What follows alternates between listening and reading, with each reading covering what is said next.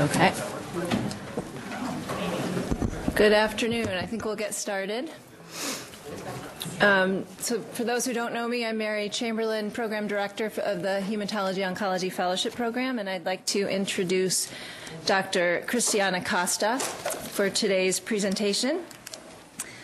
She comes to us from the University of Pennsylvania, where she did her residency and internship, and also is a graduate of the Philadelphia College of Osteopathic Medicine in Philadelphia. And throughout her fellowship, she's done some wonderful retrospective studies on lymphoma, some broader presentations at annual meetings. She had a poster at the National American Society of Hematology meeting last year, evaluating or presenting data on a phase 2 study of bendamustine and rituximab, followed by 90 yttrium ibrutinib hioxetan for untreated follicular lymphoma. Say that 10 times quick. And most recently, she was one of our first actual fellow to volunteer and participate in a new global health oncology elective that we started in October, which she will tell you more about. She has no financial conflicts of interest, and she does not intend to discuss off-label or investigational uses of a product or device. She's not receiving direct payments from a commercial entity with respect to this activity. So without further ado, Dr. Costa. Thank you. Thanks, everybody, for coming to my talk. I appreciate you all being here. As Mary said, here's my disclosure. So we have several objectives that I'd like to cover. First, I'd like to review the historical development of global health education. Oops. Oh, I just screwed up. I screwed something up here. What did I just do? I took somebody out. Oh. Some barriers facing global health education. So what we now refer to as global health derives from an earlier discipline in academia called international health, and was preceded by the practice of tropical medicine and hygiene. But as an entity, this didn't quite exist 25, 30 years ago. Interest in global health has been rising. In the 80s, only about 6% of medical students participated in electives. By 2011, almost a third of medical students have participated in some sort of international activity. Surveys note that medical students are also asking about experiences abroad, showing that they're factoring into decision-making into schools. And this is also portraying into selections into residencies and fellowships. In the late 90s, only really emergency medicine fellowships were available. But now, by this current year, multiple residency programs are offering global health tracks to accommodate a trainee's interest in global work. Opportunities can vary from international electives, similar to what I did for a month, to 2-year-long fellowships during or at the completion of traditional training. In addition, a growing number of low and middle income countries are also establishing their own global health education centers and institutions. But when I look at this list, I can't help but ask, where is oncology? Cancer is one group of non-communicable disease. Non-communicable diseases in general are the leading cause of death worldwide, estimated to kill about 40 million people each year. This figure shows the probability of dying from different types of non-communicable diseases between ages 30 and 70. Cancer is the second leading cause of death globally and responsible for 8.8 million deaths in 2015, which is nearly 1 in 6 deaths. And the number of new cases is expected to rise by about 70% over the next 2 decades. This pie chart here shows the worldwide cancer incidence in 2012, the top 10 cancer sites. Lung, certainly the most dominant, followed by breast. In the U.S., breast is the most common. About 70% of deaths occur in low and middle income countries. And only about 30% of these countries have treatment services available. And similar to U.S. data, lung is the most deadly. Tobacco use is the most important risk factor. And cancer-causing infections like hepatitis and HPV are responsible for up to 25% of cancers. Targeting and prevention of these may be a strategy to help decrease mortality and incidence. And this figure shows the incidence of cancer in men and women in blue and mortality in red based on geography. I'd like you to notice how screening tools help to increase incidence in the more developed countries. And towards the bottom, the disparity of the less developed regions of Africa and Asia, how incidence almost matches mortality, showing the biases and limitations of diagnosis and treatment. So to talk a little bit about Rwanda, Rwanda is a small country in South Central Africa with a total population of 11.8 million and a life expectancy of about 65 years old. Almost half of the population lives below the national poverty line. Much of the country's government and infrastructure has been rebuilt since the genocide in 1994. Paul Kagame, featured here, commanded the rebel force that ended the genocide and took office in 2000. He remains the president today, 17 years later. Although he runs a repressive regime with little room for free speech, he's also widely admired as one of the most effective leaders in Africa. A country that was in ashes 23 years ago is now safe and clean. It's one of the least corrupt countries in Africa, and the per capita income has tripled. But just to give you a relative, yes?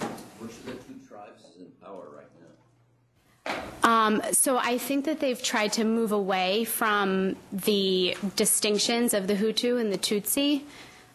Yeah.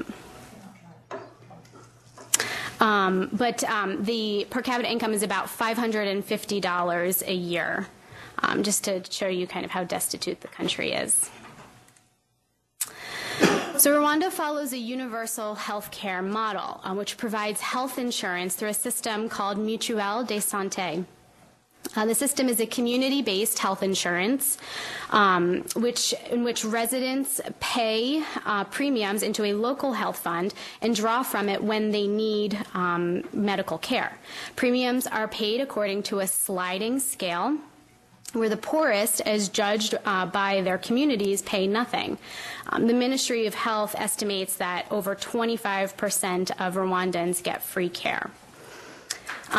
There are thousands of community health workers elected by their villages to help keep their people safe and healthy.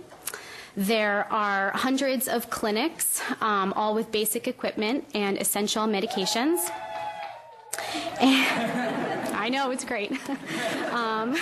And each of Rwanda's 30 districts has a hospital with a minimum of 15 doctors and are able to offer basic surgical services.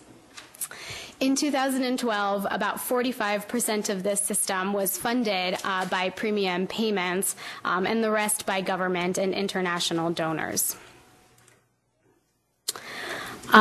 In 3 particularly poor districts, Partners in Health has worked with the Ministry of Health to reconstruct the health system from the ground up, including building 3 hospitals. The newest, Butaro Hospital, which we'll be talking about, is referred to as one of the best in Central Africa. So Butaro Hospital, as I mentioned, is in the Burera district. It opened in 2011 and has 156 beds. It also serves as a training center for medical education in East Africa. The adjoining cancer center opened in 2012. It offers comprehensive cancer care and is the only one in the country. And it also has people coming in from other countries, surrounding countries like the Congo and Burundi. And soon to join the campus is the University of Global Health. While I was there, they were beginning construction. And this is where students will be spending time working with Harvard Medical School faculty, Rwandan policymakers, and others, learning how to deliver high-quality health care in poor communities and earning a Master of Science in Global Health Delivery. So some of the photos featured here are care of the Mass Design Group. So Partners in Health served as the main contractor for the hospital construction, and volunteer architects from Mass Design created the site and provided on-site supervision of construction activities. However, construction was led out and by an exclusively Rwandan team, and to date, the project has created over 2,000 jobs for the population in Barera. Here you can see the Hilltop facility. And these are some of my own photos. This here is their inpatient cancer ward. And this is their ambulatory clinic. And this is their infusion room. So in addition to oncology, services provided include internal medicine, maternity, pediatrics. They also have an emergency department and a surgical ward with 2 operating rooms. They also have extensive laboratory and pathology capabilities and a relationship with Brigham Women's in Health that they can send particularly difficult cases to their pathologists. Butaro District Hospital is an example of how to achieve modern hospital in rural Africa with an academic environment capable of providing world-class medical care. So to talk a little bit about my own experience, this is actually their ambulance. It's not a joke. So there was an effort created based on a partnership with the Ministry of Health in Rwanda to travel to Butaro Cancer Center of Excellence with intentions to facilitate the exchange of knowledge in cancer care and provide clinical care according to local guidelines and best established practice. This opportunity serves interested fellows and attendings, and particularly interested me for multiple reasons. When I was in medical school, I had the opportunity to travel abroad to Ecuador and practice primary care, and now in my specialty training, it was a pleasure to be able to experience practicing oncology. It's fascinating to see how people practice with limited resources. I think it fuels creativity, it requires patience, and fosters leadership skills. And then you come back to the States with a sense of appreciation for all that we have to offer here as well. So a little bit about what my schedule looked like. So I traveled with Mary Chamberlain. We arrived early in October to Kigali, which is the capital. We spent some time adjusting through the weekend and traveled north to Butaro to begin our work week. Clinic days are Mondays through Thursday, with Tuesday being their procedure day, where I was able to assist with breast biopsies, bone marrow biopsies, and cervical biopsies, to name a few. The first 2 weeks were spent predominantly seeing patients in the clinic. Types of patients that we saw here were breast cancer patients in follow-up on tamoxifen. We saw patients with CML on Gleevec. There were colon cancer patients in remission. And there were newly diagnosed patients who required management and treatment strategies. We rarely saw lung cancer. Fridays, there is no clinic, so we attended inpatient rounds, and the day was typically done by about 10 in the morning. The second half of the month, I attended to the inpatient unit.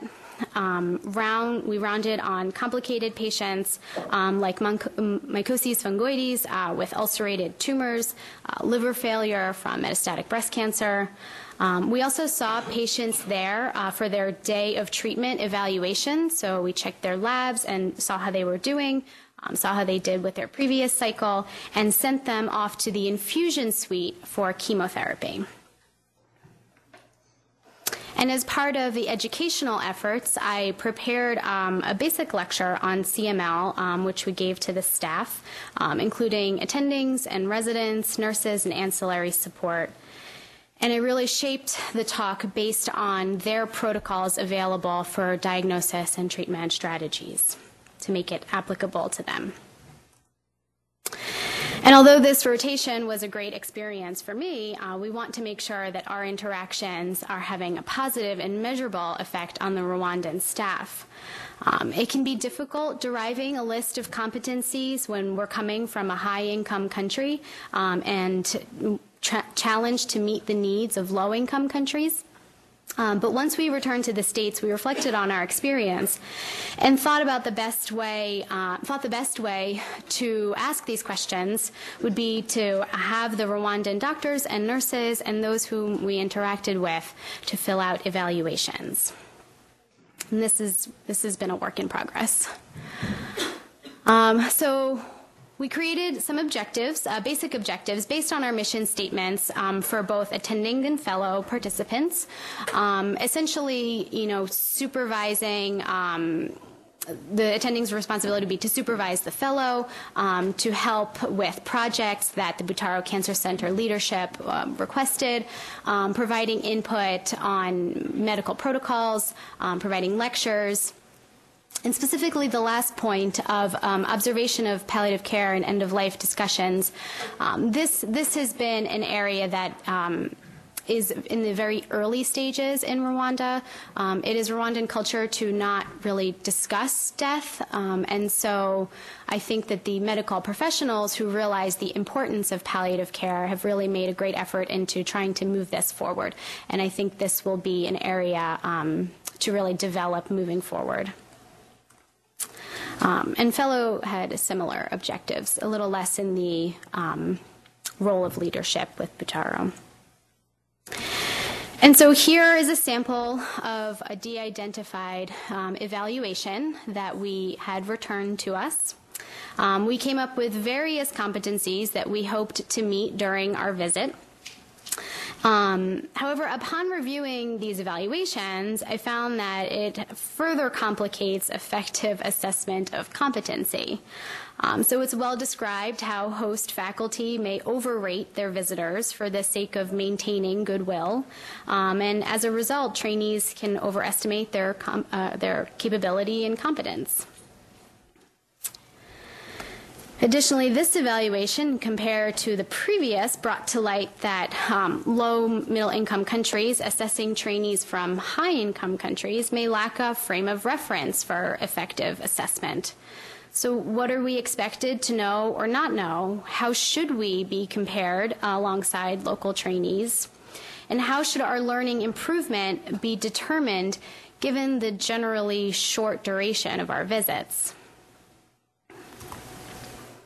And then there's this evaluation, which made me realize that perhaps we need to provide clarity on the evaluation itself. So just to show it's truly a work in progress.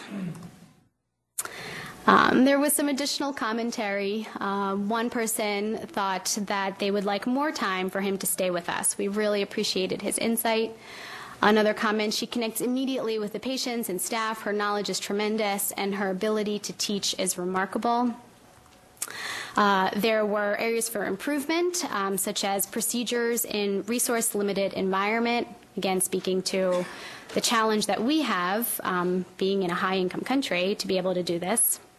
And then there is associate other part of hospital on visitors' experiences, not only oncology and not only in presentations, which may be challenging just to decode in itself. And then there were really helpful suggestions like training in onco topics with a focus on basics in oncology and beginning. So perhaps next time we go, being armed with basic lectures to give the trainees there. But figuring out how to perform evaluations isn't the only challenge we face, and there are many reasons why more physicians struggle to pursue global health opportunities, and we'll get into that next. But just in summary, to go back to our initial mission, facilitate exchange of knowledge in treating cancer, I feel like we did that very effectively. I know that I certainly had a broadened education and experience being able to be there.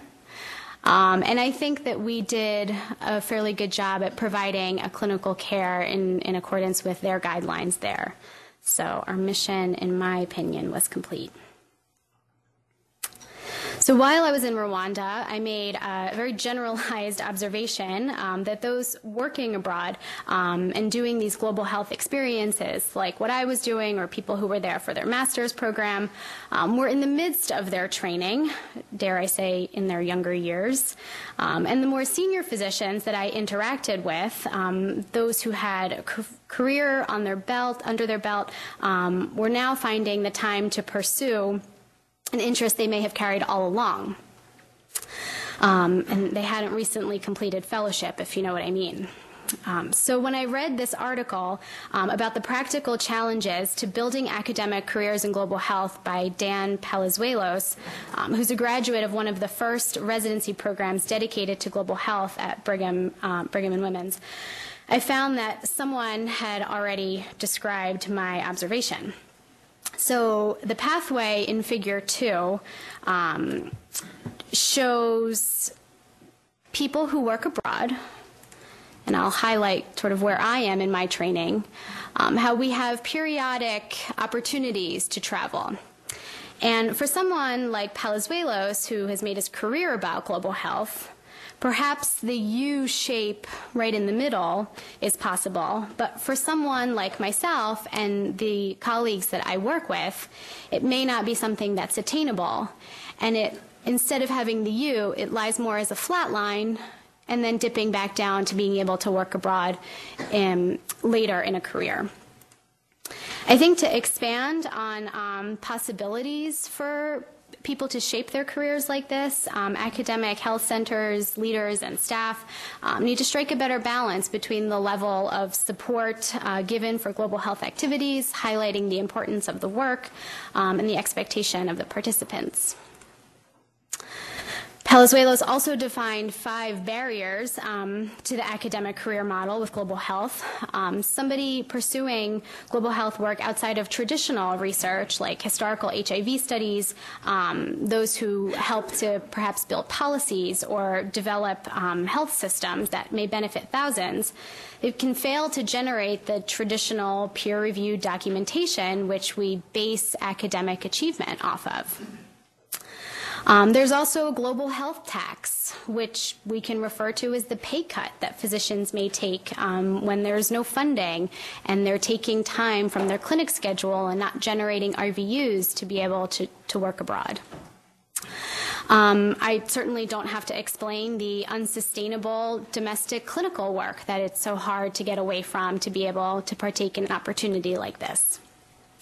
And the lack of training programs is mostly because this is a skill set that really hasn't been adequately defined and continues to evolve.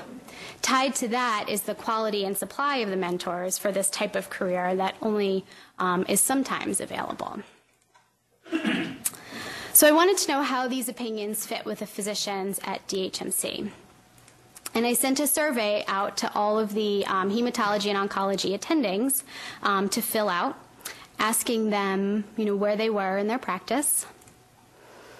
I was surprised to see that over half had actually already traveled abroad for their career, which was great and inspiring to see as I'm on the forefront of my own career. And when thinking about partaking in an experience at the present time, we sort of got mixed reviews, but it certainly seems to be an interest over the next 5 to 10 years. So I asked some questions hoping to clarify what the barriers were to engaging in this activity. Physicians were able to choose from one of 5 answers: highly likely, somewhat likely, neutral, somewhat unlikely, or highly unlikely. So I asked, how much impact does clinic schedule affect your decision? The answer here was, the most common answer here was highly likely, and another 25% felt that it was at least somewhat likely to contribute to their decision to go. Personal safety, somewhat likely, but 30% also felt neutral about it. How much impact does family affect? This was 100% actually. 100% felt that it was at least somewhat likely to factor into decision. Compensation, most felt neutral, but 23% found that it would be somewhat likely to affect their decision. And how much impact does professional growth affect your decision? 46% found that it was somewhat likely to have an impact. The top 3 concerns were clinical obligations, familial obligations, and academic obligations. I'm hopeful that this presentation and my experience can help bring to light an opportunity that nearly all clinicians here at the Norris Cancer Center are interested in, and perhaps the Cancer Center's leadership can find a way to support these efforts. I feel that physicians would find great satisfaction, pleasure, and meaning in being able to help this particularly underserved population.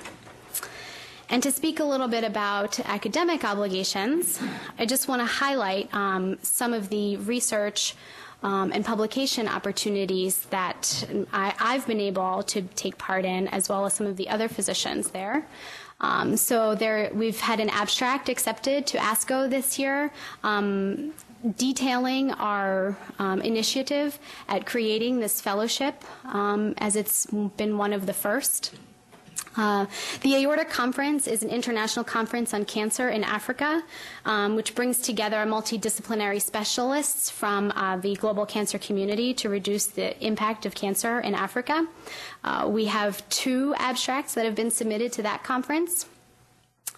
Mary Chamberlain and Greg Sangalis set out to find if an overseas collaboration between the University of Rwanda College of Medicine was feasible and effective at determining molecular profiles of gastric cancer by next-generation sequencing.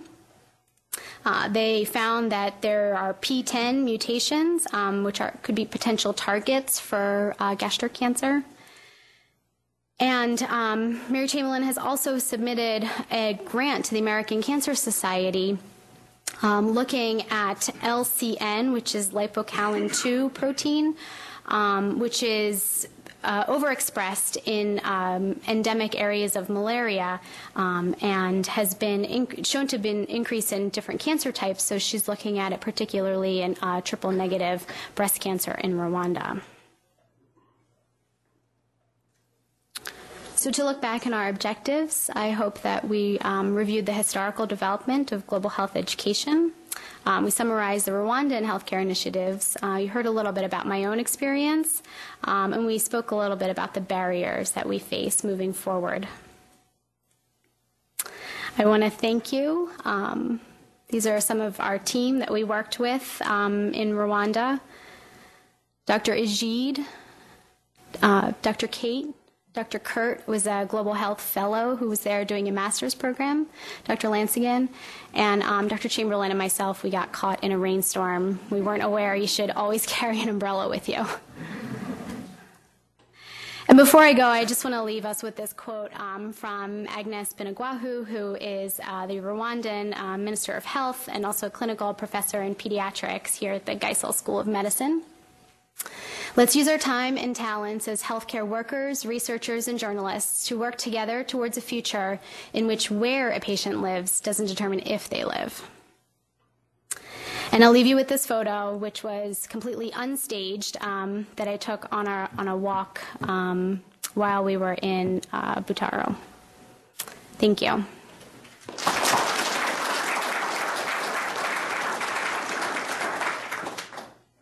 any questions.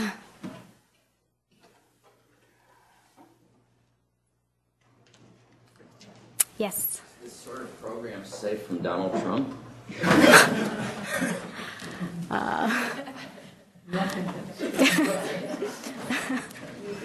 funding so far has come from Norris Cancer Center through the former director. So we're in the process of proposing continuation of the budget. As far as I know, Trump's schedule.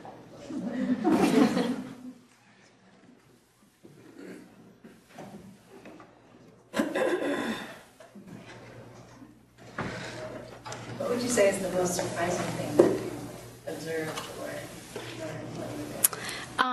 I had full expectation of going down and seeing, methotrexate and maybe cisplatin agents and really nothing else, or not having the ability to offer patients treatment. And they have entire protocols of diagnostic strategies, treatment strategies. They have first, second, sometimes even third line treatment options for different cancers. So I was really, really impressed with seeing how much available there is there. Very surprising. Go ahead. The regulatory barriers to research that we have here, do they extend to what we are collaborating with overseas centers, and how difficult is Just the regular? the regulatory barriers to the hurdle that we have to face, IRB? Do they, because we are collaborating, I assume that they apply with the centers over there? And how difficult is it to overcome them? I found it fairly easy if you have people on the ground that are collaborating with you, and they're very interested and supportive of collaborative research. So we did put the gastric cancer proposal through the IRB at the University of Rwanda, and didn't have, and here, you have to get approval at both places. But there really weren't any barriers there. So I think it probably depends on the institutions that you're working with, but for the most part, there's a lot of interest and enthusiasm. Can you talk about how you were able to communicate, most of them speak in French or Kenya or Rwanda, and how that workflow happened? Sure, yeah, that's a great question. So most of the patients that we saw didn't speak English, few actually, if any. There were translators available. They were primarily nursing staff, or even some of the doctors were able to speak in Kinyarwanda, which is the local dialect there. Some patients also spoke French, which was a possibility, but mostly language was sort of limited by what our translators could tell the patients. And, how effective our communication was is questionable, because I think sometimes the translators didn't even really understand what point we were trying to get across. This was particularly difficult when we were trying to talk to patients about dying, because, as I previously mentioned, it's really not Rwandan culture to talk about death, and a lot of the translators felt it really difficult to be able to clearly and effectively communicate the message we were trying to get across, because they sort of took an ownership of what they were saying, and so that was particularly challenging. Yes. In relationship to the comment you just made, if they don't want to talk about death, how did you handle that when it was obvious that that may be the direction they're going in, but no one would discuss it? Yeah, that's really difficult, especially when we have programs here like palliative care, in which, maybe not necessarily accepting death, but confronting death. We do so often. I think they're just really respecting the boundaries of patients and, providing as much medical support as we could, but clearly acknowledging that either more treatment would hurt them, And, you know, if they wish to sort of stay in the hospital, that was difficult. We really wanted patients to be able to get home to their district hospitals at least, even if they did not want to die in their actual home, they were at least transferred to a district hospital where the actual death process could occur. So those were sort of efforts that we were able to facilitate doing. Can you talk a little bit about the nursing and ancillary support that was available? Yeah, so they have excellent support systems there. I'd say that the infusion room is basically run by their nurses. The nurses are actually the ones who also mix the chemotherapy there. They have a chemo hood prior to administering. The nurses are able to, you know, not only do they work with translating, each patient sort of comes into their visit with a little pink book, and that's sort of the book they carry around to each of their doctor visits. It's almost like a report card, and the doctor is in charge of, or the nurse in this case, can be in charge of writing down a summary of the visit in English so that each time the patient goes to different doctors, you can sort of tell what has happened previously.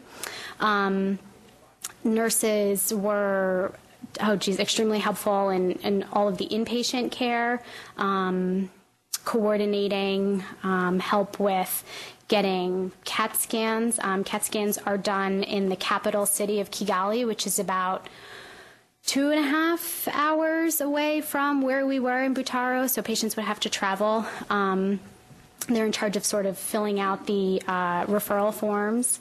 And so, yeah, I think everybody sort of works as a team there, and everybody's integral, yeah. So do they have pharmacists or just the nurses? Were there pharmacists? There's a pharmacy. In terms of pharmacists. There is a pharmacist that works on the inpatient more in general, because we did have a couple of questions that came up where we needed to contact them, but they really aren't involved in chemotherapy at all. The nurses are. This particular hospital has an electronic system where you enter manually the chemotherapy orders, and the doses get checked that way. So they have kind of a pre-check system the way we do here. But that's really the only thing that's electronic. Everything else is. That was my question. Your transition from Epic or EMR to handwritten notes. Well, I'd say it was a lot easier. But, you know, there were obviously the challenges when the patients forgot their cabinet or their little pink notebook. You had no idea what had happened, you know, when they went to see the surgeon or what the previous doctors had said. So, you know, it's the importance of writing things down is really crucial. You do a lot of writing. Literally writing the same thing over and over again about 4 times to get it on every piece of paper that's going in whatever direction.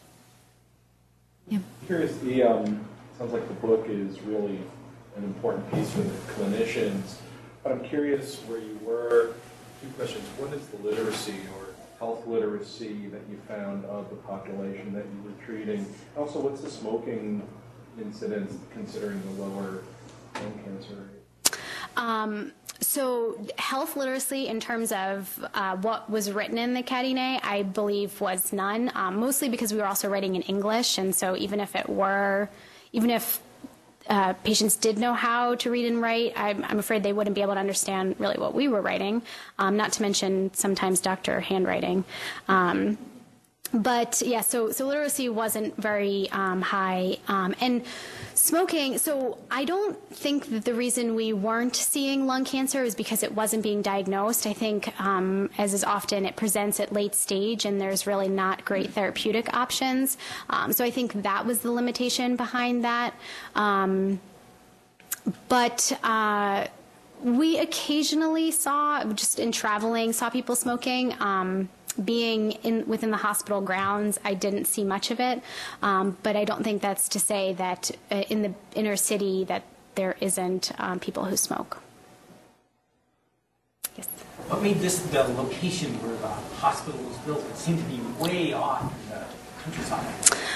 So the three regions in particular are where Partners in Health has sort of partnered with the Ministry of Health to create improved centers, and it just so happened to be one of their efforts to create a comprehensive cancer center that's where they created it. I'm not sure that we know why exactly it was there in particular, but yeah. So I mean, Partners in Health had decided to work with the Ministry of Health to rebuild this hospital as a district hospital, and then after the fact, they kind of got the idea that this would make a good cancer center because it's such a nice building, and then they kind of went along with it, and so it is very remote. I mean, although the Institute of Global Health Equity that's on its way is also creating a whole new road, a paved road that's going to go all the way. So that's going to improve transportation. It's an obvious spot. yeah, and cut down on travel time too. Right. Yeah. Yes. What is the transportation like? How do patients get back and forth? Are they walking? And Where do they stay? Right. So most people, I'd say, don't have vehicles. They usually do walk, whether they can get transportation from major cities. There is a bus system within Rwanda, and there are abilities to travel sort of from different areas. But we saw frequently people on foot. The hospital does have a sort of shelter, like a roof, that people may be able to stay while there for visits, or if family members are admitted there to different, either in medical unit or pediatric unit. So there are sort of support systems there, but it is all very very provincial. Yes. For patients who need isolation or things like that, do they get sent to other areas, or what? How does that manage? So, if you recall the long sort of bed in a long hallway, that's pretty much how it was limited. We did have a patient who was neutropenic. He was located sort of on the bed farthest from everyone, and sort of an effort to isolate him. But they don't have sort of negative pressure rooms or other more advanced techniques to protect patients. They do the best they can. I want to make just two comments. One is that Ornstein is sitting in the room. The pathology, I thought, they have state of the art. And that's thanks to Partners in Health. Ministry of Health and putting that there. And so turnaround time for negative diagnosis is actually one of the fastest in Africa. They're very proud of it. At a conference in Africa, to report on that. And so I think that's helped cancer care immensely, rapid diagnosis and yes. getting on treatment. And I toured their facility. They have digitized images, and they can look at them on their TV screen, so it's pretty awesome. The second point I want to make is that what I think of the growth potential for fellows attending to go is that you have to deal with problems as they come up. Like you said, you're carrying around the book, and you don't know what happened, and then you read about what happened, and you got to make a decision on the spot about what to do next.